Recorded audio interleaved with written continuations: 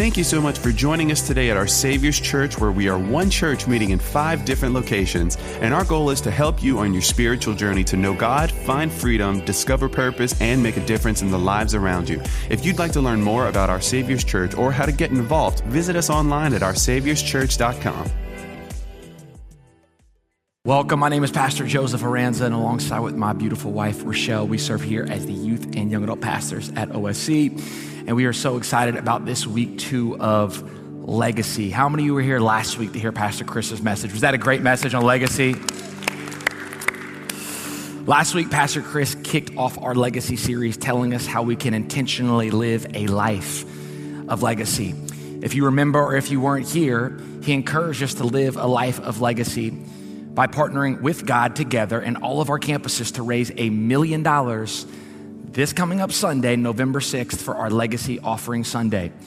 Now, there are 4 projects that we are committing this Legacy Offering to. The first one is the Retreat at Sunset. The Retreat at Sunset. Now, there are so many projects here, and I believe that as I begin to go through these, there are going to be certain ones that tug at your heart, ones that God is asking you to be a part of. But I got to be honest, this one for me is very personal. If you don't know this today, the plague of our generation is addiction. It's called the opioid epidemic. It is wiping out an entire next generation of young people from 35 and under. My wife and I lived in California for 4 years, and you would just drive down miles and miles and miles of streets in LA and just see young kids just like homeless, no purpose, just hooked on drugs. It was devastating. And when my wife and I moved to California, we had actually a guy from South Louisiana. His name was Andre, and he lived with us. I think I have a picture of us and our sons together. There it is. That is us and our sons. That's his boy, James. That's my son, John Wesley. He lived with Rochelle and I for about 1.5 years in California. He's like literally a brother to me. And this last year, he passed away of an opioid overdose. And Andre's just one of many, many stories. It's very personal to me, but I know that there are many people in here that have lost loved ones due to overdose, due to this opioid crisis. 6 months ago, in a span of about 3 or 4 months, we did 10 overdose funerals just at this campus.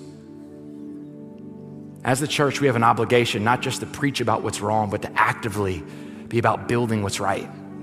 And I believe this Retreat at Sunset is a solution for guys like Andre. If you don't know what it is, we have a home for guys that are dealing with addiction to come. And I don't know if you know this, but like the 12 Steps program, they're great, but that's all behavior modification. The only real solution to addiction is a personal, passionate relationship with Jesus. That's the hope of the world. And at the Retreat at Sunset, they get jobs. A lot of these guys are coming off the streets. They don't even have an education. They get their GED. And they are most importantly involved at the local church, serving, get Bible studies every day. This is the one for me that I'm so passionate about. The first project is the Retreat at Sunset. The second one is the Foster Care Initiative. Now, Pastor Chris said it so well last week. As the church, we are pro-life, not just from the womb, but all the way to the tomb. And hear my heart when I say this. It is a sin for us to preach against abortion, but not be proactive with the foster care system. It is. It is. I'm so glad that law got passed. I'm so glad. It's a huge, huge move for life. But let me tell you something. We read a statistic a couple of weeks ago. If every single Christian would adopt a child, there would be no need for the foster care system. It is our job as the church to rise up in a moment when our country's foster care system is falling apart as believers and to be proactively about building a solution. Our second project is our foster care initiative. The third one is our Savior's College starting in January. So fired up about this. Dr. Scott Adams from our Midtown campus is going to be heading this up. The heart is just to raise more leaders and to plant more churches. And lastly, but certainly not least, we are launching a new campus. Come on. How many want to know where? Come back next week. Sorry. My dad will be on Legacy Sunday telling us where we're going to be launching this campus. One of the things I love so much about my dad, I have a unique there's something called the principle of perspective, and what it means is where you sit determines what you see. And I have had a different vantage point. I've sat in the passenger seat of his truck my entire life, and I don't know if there's been a truck ride that we've taken to where he's not looked out a window and said, I think we could put a campus there, and I think, man, that'd be great. I think we need to do this. And the heart is not just campuses. For campuses, the heart is the biblical mandate to go into the world and reach people for Jesus. There's a lot of people to be reached in South Louisiana. So I'm excited about those projects. But this morning, I believe that God has given me a message just for you on this second weekend of legacy. We're going to jump straight into the word. Genesis 22, 1 through 12. It reads like this. It says, after these things, God tested Abraham and said to him, Abraham. And he said, here I am. 3 times in this story, Abraham will be called on. 3 times his response will be, here I am. The number is significant. I'll tell you why in a moment. He being God, said, take your son, your only son, Isaac, whom you love, and go to the land of Moriah and offer him there as a burnt offering on one of the mountains of which I shall tell you. Take your son, your only son. Man, doesn't that sound familiar? Can we go to John 3:16 for a moment? What does the Bible say? For God so loved the world that he gave his son, his one and only son. Now we've already established in the beginning of this text that God is just testing Abraham. So God is wanting to see if Abraham would be willing to sacrifice his son, knowing that 1,700 years later, God was gonna give his son. Let me remind you, God will never ask anything of you that he's not willing to do himself. Let's continue reading. Verse 3. So Abraham rose early in the morning, saddled his donkey, and 2 of his young men went with him, and his son Isaac. And he cut the wood for the burnt offering and arose and went to the place of which God had told him. On the 3rd day, Abraham lifted up his eyes and saw the place from afar. Then Abraham said to his young men, stay here with the donkey. I and the boy will go over there and worship. By the way, this is the first time worship is ever mentioned in the Bible, and it is in the context of sacrifice. Let's worship and come again to you. And Abraham took the wood of the burnt offering and laid it on Isaac his son. And he took in his hand the fire and the knife, so they went both of them together. And Isaac said to his father Abraham, my father. And he said for the 2nd time, here I am, my son. He said, behold, I see the fire in the wood, but where is the lamb for a burnt offering? And Abraham said this. I want us to all say this together. God will provide. I don't know who needs to hear this, but let me remind you that your provision is not in the hands of our president. Your provision is not in the hands of our government. Your provision is not in the hands of the economy. Let me give you one better. Your provision is not even in the hands of your employer. Your provision is in the hands of the provider. And when you want to know why? You want to know why I have an eerie peace right now with everything that's going on in our economy? The Bible calls it a peace that passes all understanding. It's because I'm close to a source that a lot of people don't have, so I have peace that you don't have. God is your provider. Don't forget that this morning. God will provide for himself the lamb for a burnt offering, my son. So they went both of them together. When they came to the place of which God had told him, Abraham built the altar and there and laid the wood in order and bound Isaac his son and laid him on the altar on top of the wood. Then Abraham reached out his hand and took the knife to slaughter his son. But the angel of the Lord called to him from heaven and said, Abraham, Abraham. And he said for the 3rd time, here I am. He said, do not lay your hand on the boy or do anything to him. For now I know that you fear God. Fear God. Let me tell you something very quickly. I have conversations with a lot of people that struggle with this fear God thing. Fearing God doesn't mean that you're afraid of God. Fearing God means that you're afraid to live a life without him. Does that make sense? In this story, I see someone that is so dependent on God. In this story, I see Abraham, who is so dependent on his relationship with God that anything that caused distance, he's not willing to compromise. The angel said, now that I know that you fear God, there's a fear of living without your creator. Seeing you have not withheld your son, your only son, from me. This morning, I want to talk to you from this topic. Leaving a legacy that lasts. Leaving a legacy that lasts. A few weeks ago, we got a call to the church, and a wonderful woman that had attended our Lafayette campus, Miss Tiffany Louvier, she had passed away. And as pastors, it's one of the greatest privileges that we have to show up and do these funerals. Outside of a Sunday service, the greatest opportunity to reach someone for Jesus is a funeral. It was Henry Nouwen that says, pain has a purifying effect on the way you see life. Suddenly, things that weren't that important, all of a sudden, eternity becomes so important. So I showed up to this funeral, and I sat down, and her son, Logan, began to share stories about Miss Tiffany. Now, I had never had the privilege of meeting her, but it was evident by the room of almost 200 people that she was loved. He began to share funny stories about her mom being a Dallas Cowboys fan. Now, that's not funny, that's just sad.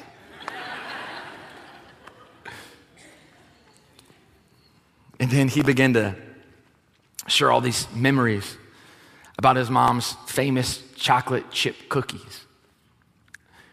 And then he started talking about his single mom working 3 jobs so he could go to college.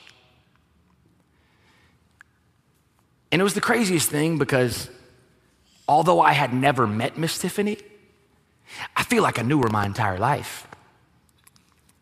Because although she was no longer with us, her legacy still was. Because a legacy is a life without you, but still influenced by you. And I gotta be honest, as I'm sitting there looking at the room full of people and listening to her son talk about his mother, I couldn't help but ask myself the question, what legacy am I gonna leave? I love the quote by Jason Warner. He says, please think about your legacy because you are writing it every day. You see, all of us will leave a legacy. The question is, how do you leave a legacy that lasts? In this story we're reading, I believe that God gives us a blueprint on how we're called to leave a legacy that lasts. Now, in this scripture, you see a guy named Abraham. It's important to know this. Outside of Moses in the Old Testament, no one is mentioned more in the Bible other than Abraham. In fact, James refers to Abraham as God's friend. How many of you like that title, God's friend? My name's Joseph. They call me God's friend. That's pretty cool. Abraham's importance, his impact, and his legacy is seen all throughout Scripture. And I believe in this story we're reading, there's 3 things that Abraham modeled that if we will model, if we will make pillars in our Christian walk, then we'll be able to leave a legacy that lasts. So this morning, if you're taking notes, I want to give you that. I want to give you 3 pillars of a legacy that lasts. The first pillar is faith. Come on, say that with me. Say faith. Parents, the greatest legacy we can leave our children is not a dollar amount in a bank account. It is not rental properties. And it is not your mama's gumbo recipe, even though that is amazing. The greatest legacy we leave is our faith. That's why I love Psalms 92:13. It says, those that are planted in the house of the Lord shall flourish. I love this about God. We see this all throughout Scripture where God will basically say, if you do your part, I'm pretty good at doing my part. We see this in scriptures like Romans 8:28, where God says, I'll work all things together for the good. The hurts, the habits, the hang-ups, the breakups, the loss. Don't worry about it. I'll work it all together for the good. For those who love me and keep my commands. In other words, you do your part and I'll do my part. Parents, you want your children to flourish? Let me just poll the room this morning. How many of you want your children's life to be blessed? Okay, how many want your children to have a personal relationship with Jesus? How many want supernatural favor over their lives? Okay, it's very simple. Plant them in the house of the Lord. The Bible says, if you'll be faithful to plant them, I'll be faithful to flourish them. And this is what we see in the story we're reading. Look at Genesis 22:1. The Bible says, after these things, God tested Abraham. He said, take your son, your only son Isaac, whom you love, and go to the land of Moriah and offer him there as a burnt offering. The very first thing God asked Abraham to do was offer his son on the altar for the Lord. I want you to see this, because this is the call for all of us, planting our children in the house. It's our job to plant our children in the house. Abraham offering Isaac on the altar for God. Unfortunately today, most families have it backwards. Most families are not altering their children on the altar for God. Most families are offering God on the altar for their children. Please hear my heart when I say this. Children are a blessing from God, and they belong to God. And every time we plant them in his house, we are simply returning the gift back to the giver. Does that make sense this morning? We must leave a legacy of faith. That's why one of the things I'm so excited about is OSC College, our college starting up. Can I tell you one of the most frustrating parts of my job, youth and young adult pastor, is every year we have to send out 15 to 20 young people to go get trained in ministry in other states, in other churches, when that should be happening here. Now, I don't know if you know this, but if you're born and raised in South Louisiana, like we're a different country here. If you travel outside, like this is a thing. People are like, you're from Louisiana, y'all are different. Yes, we are. If you're born and raised here and you have a burden here, man, I want you to be able to be trained here so you can reach the people that God has called you to reach. The first thing we got to do is we got to leave a legacy of faith. The second pillar that we see with Abraham is obedience. Come on, say obedience.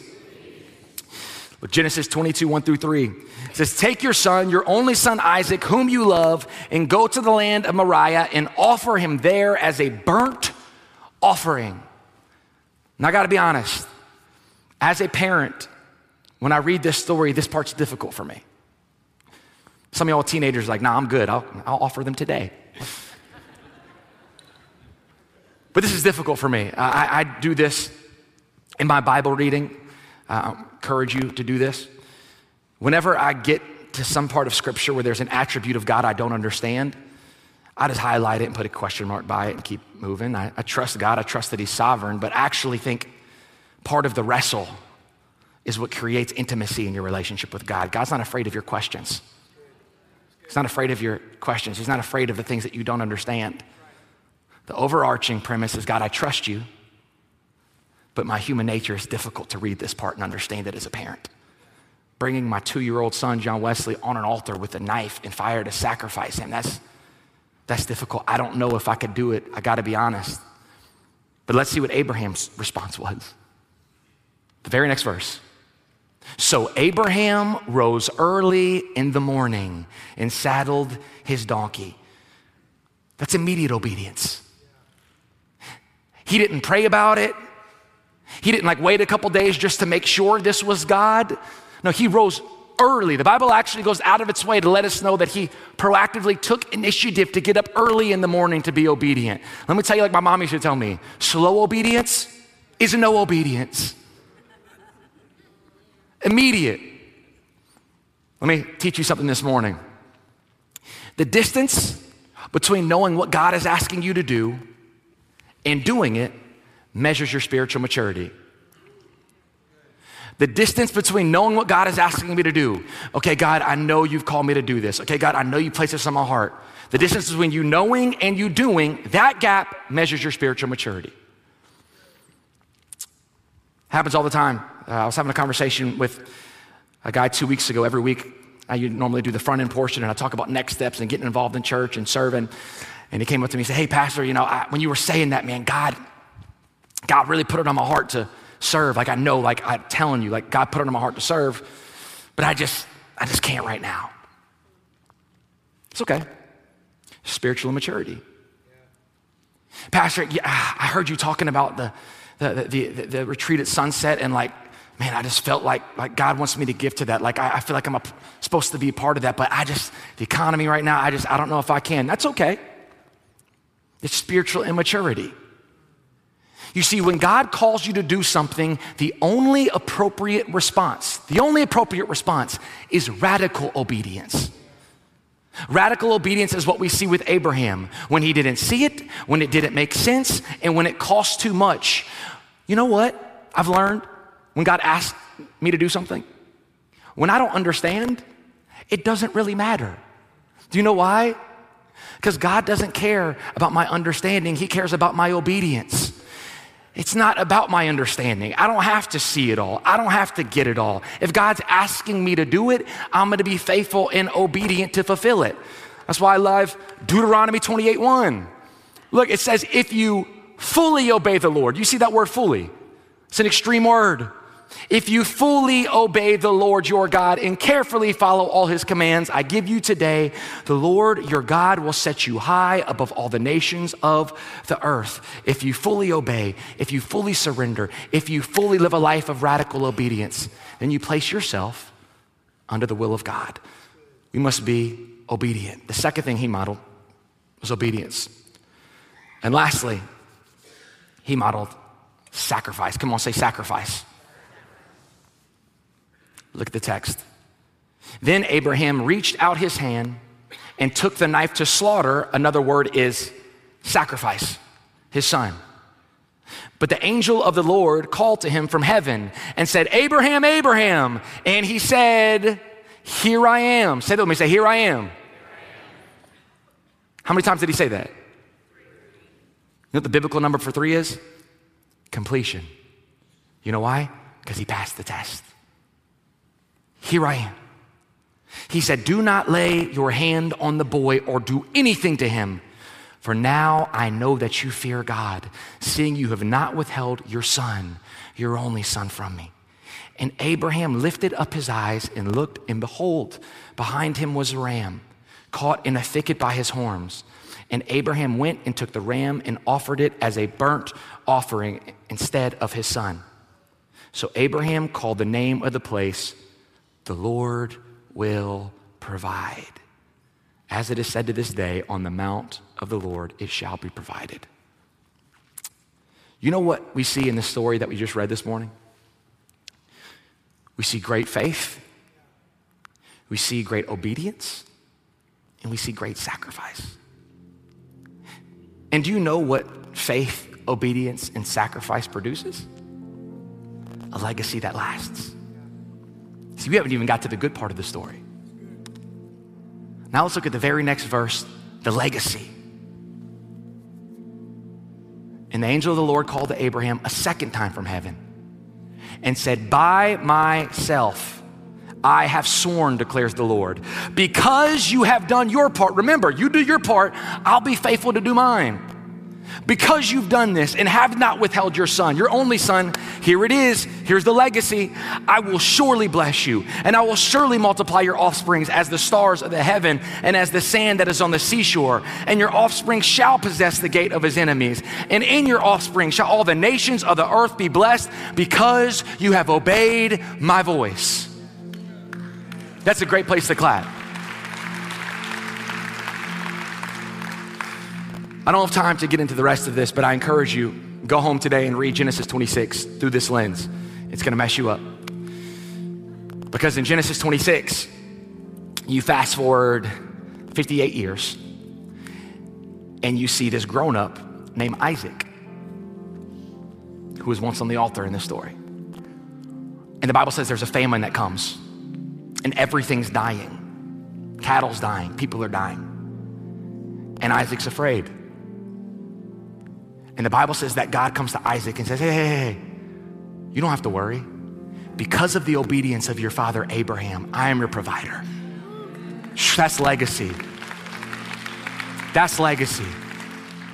I can stand here on this stage as a physical representative of legacy. And parents, when you are faithful with your faith and with your obedience and your sacrifice, you sow eternal seeds. And eternal seeds always reap a greater harvest than you could ever imagine. Always. I'm sure a lot of you have seen this orange chair back here. I don't know what this chair means to you, but to me, this chair is a symbol of sacrifice. In 1997, we had 100 of these orange chairs and an old honky-tonk. And we had our very first Our Savior's Church service. I think we have a picture of it on the screens. There it is. Wow, look at that. Yeah, I remember very well being 8 years old sitting in this chair. First service. I remember hearing every single Sunday my dad say, we're gonna have 100 churches. At the time, we had hearth troughs for urinals. This is wild.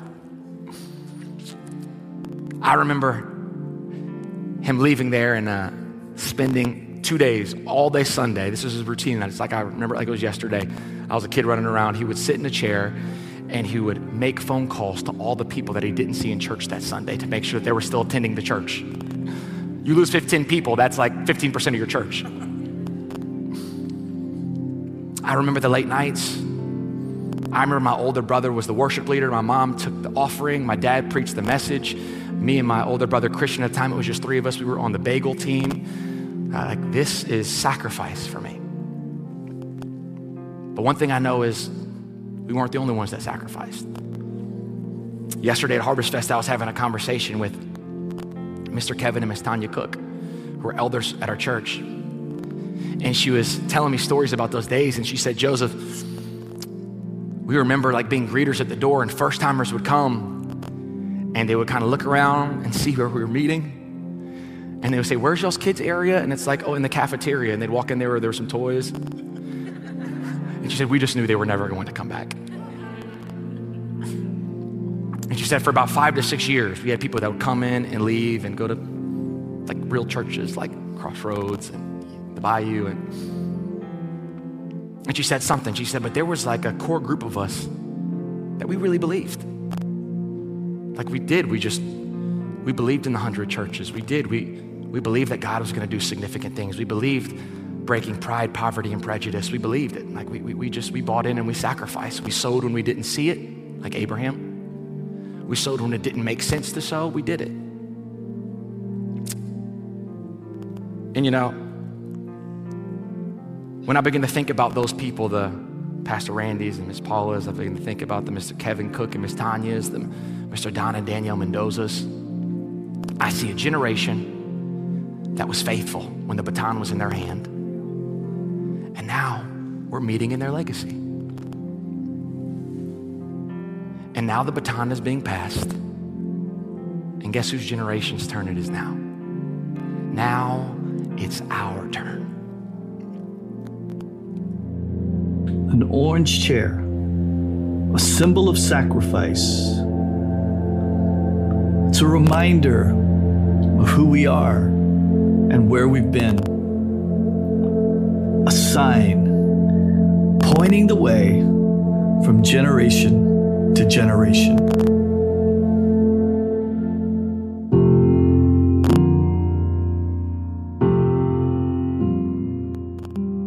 So many memories. It's a million years old. It is. I think I've sat in this before. This exact one feels like me. What's your name on it? Yep. It's the actual chair. It is. Wow.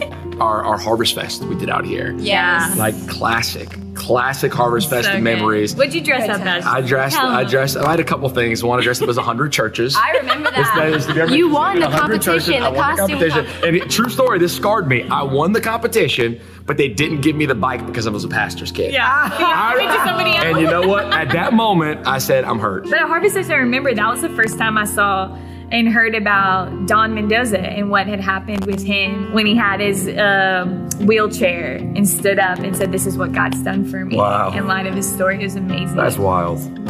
One of the things I remember is every single Sunday, we're planting 100 churches. And it's funny because you press play and you look now, 2022, and you actually see, I think his heart was less about the churches and more about the people. Yeah. And I think he probably looked out and saw 100 people saying, we're going to have 100 of these, but you actually look out now and see thousands and thousands and thousands of life change. I remember learning about the power of the Holy Spirit in this room and feeling called to missions in this place and going, my identity and who I was, it wasn't just for my mom and dad, it was also for me to pick up that baton and run as well, going, what an honor it is that we get to live beyond ourselves.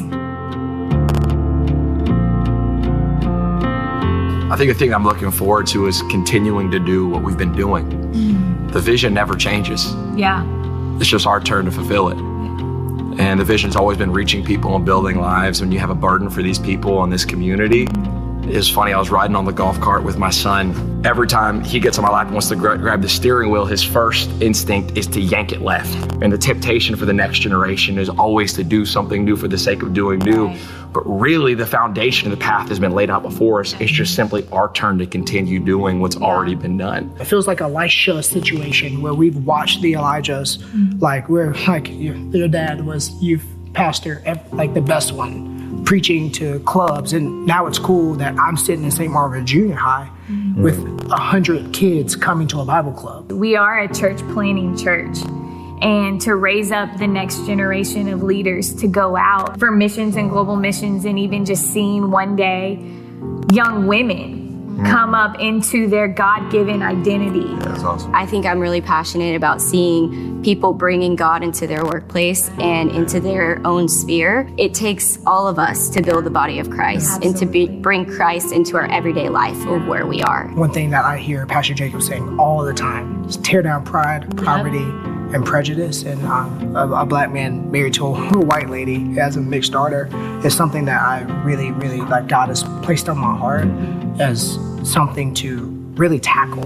And I love that that's the heart of this house.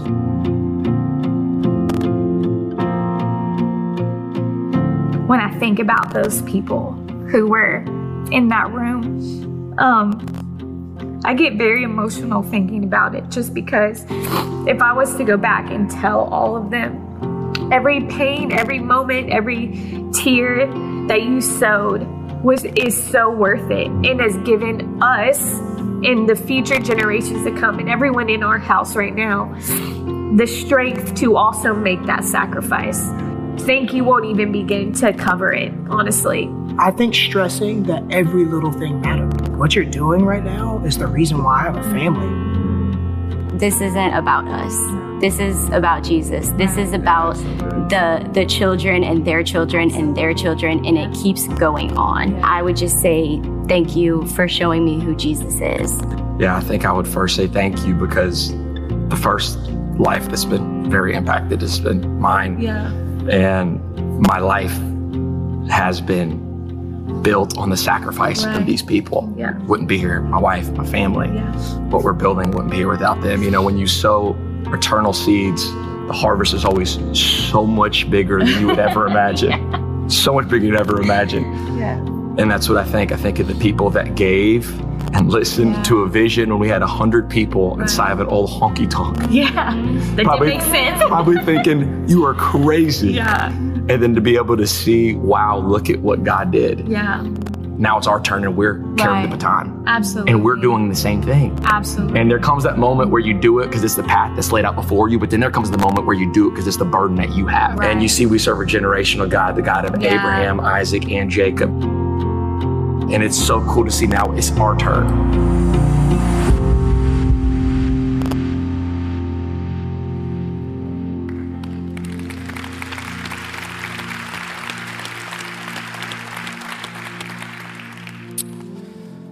It's our turn.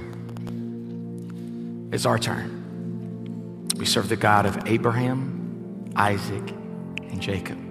The baton has been passed, and now it's our turn to leave a legacy. Pastor, what are you asking us to do? I'm gonna ask you to do 3 things. The first one is pray. First one's pray. I want you to genuinely ask God, what do you want me to do? Let me ask you a question. Those 4 projects we were going over, how many of you there's a project that just made your heart want to burst out of your chest, you want to be a part of? Pray. The second thing is you'll find this card in the pew pocket in front of you. I want you to attach your greatest need to your greatest gift. Why your greatest need? Because we just want to pray with you. We're going to partner with you. And lastly, we ask that you bring this on November 6th next week. Because you know what that is? That's the sacrifice. The baton has been passed, and it's our turn. With every head bowed and every eyes closed. Father, we thank you that you are a generational God, that you are a God of legacy. That when we plant in your house, when we are faithful to build your house, you will be faithful to build ours. That when we sow seeds into your house, Father, you are always faithful to continue to build ours. Father, we thank you for the legacy. Father, we thank you for the sacrifice of the generation that went before us, that was faithful to sow when it didn't make sense, that was faithful to sow when they couldn't see it. And Father, I thank you for the faith and the obedience and the sacrifice of those in this room now that are going to be faithful to sow so the next generation can stand. For those that are here in the room, with every head bowed and every eyes closed that are saying, Pastor, I hear you talking about legacy. I hear you talking about a generational God, and maybe you're a parent. You can say, honestly, I don't have a relationship with God.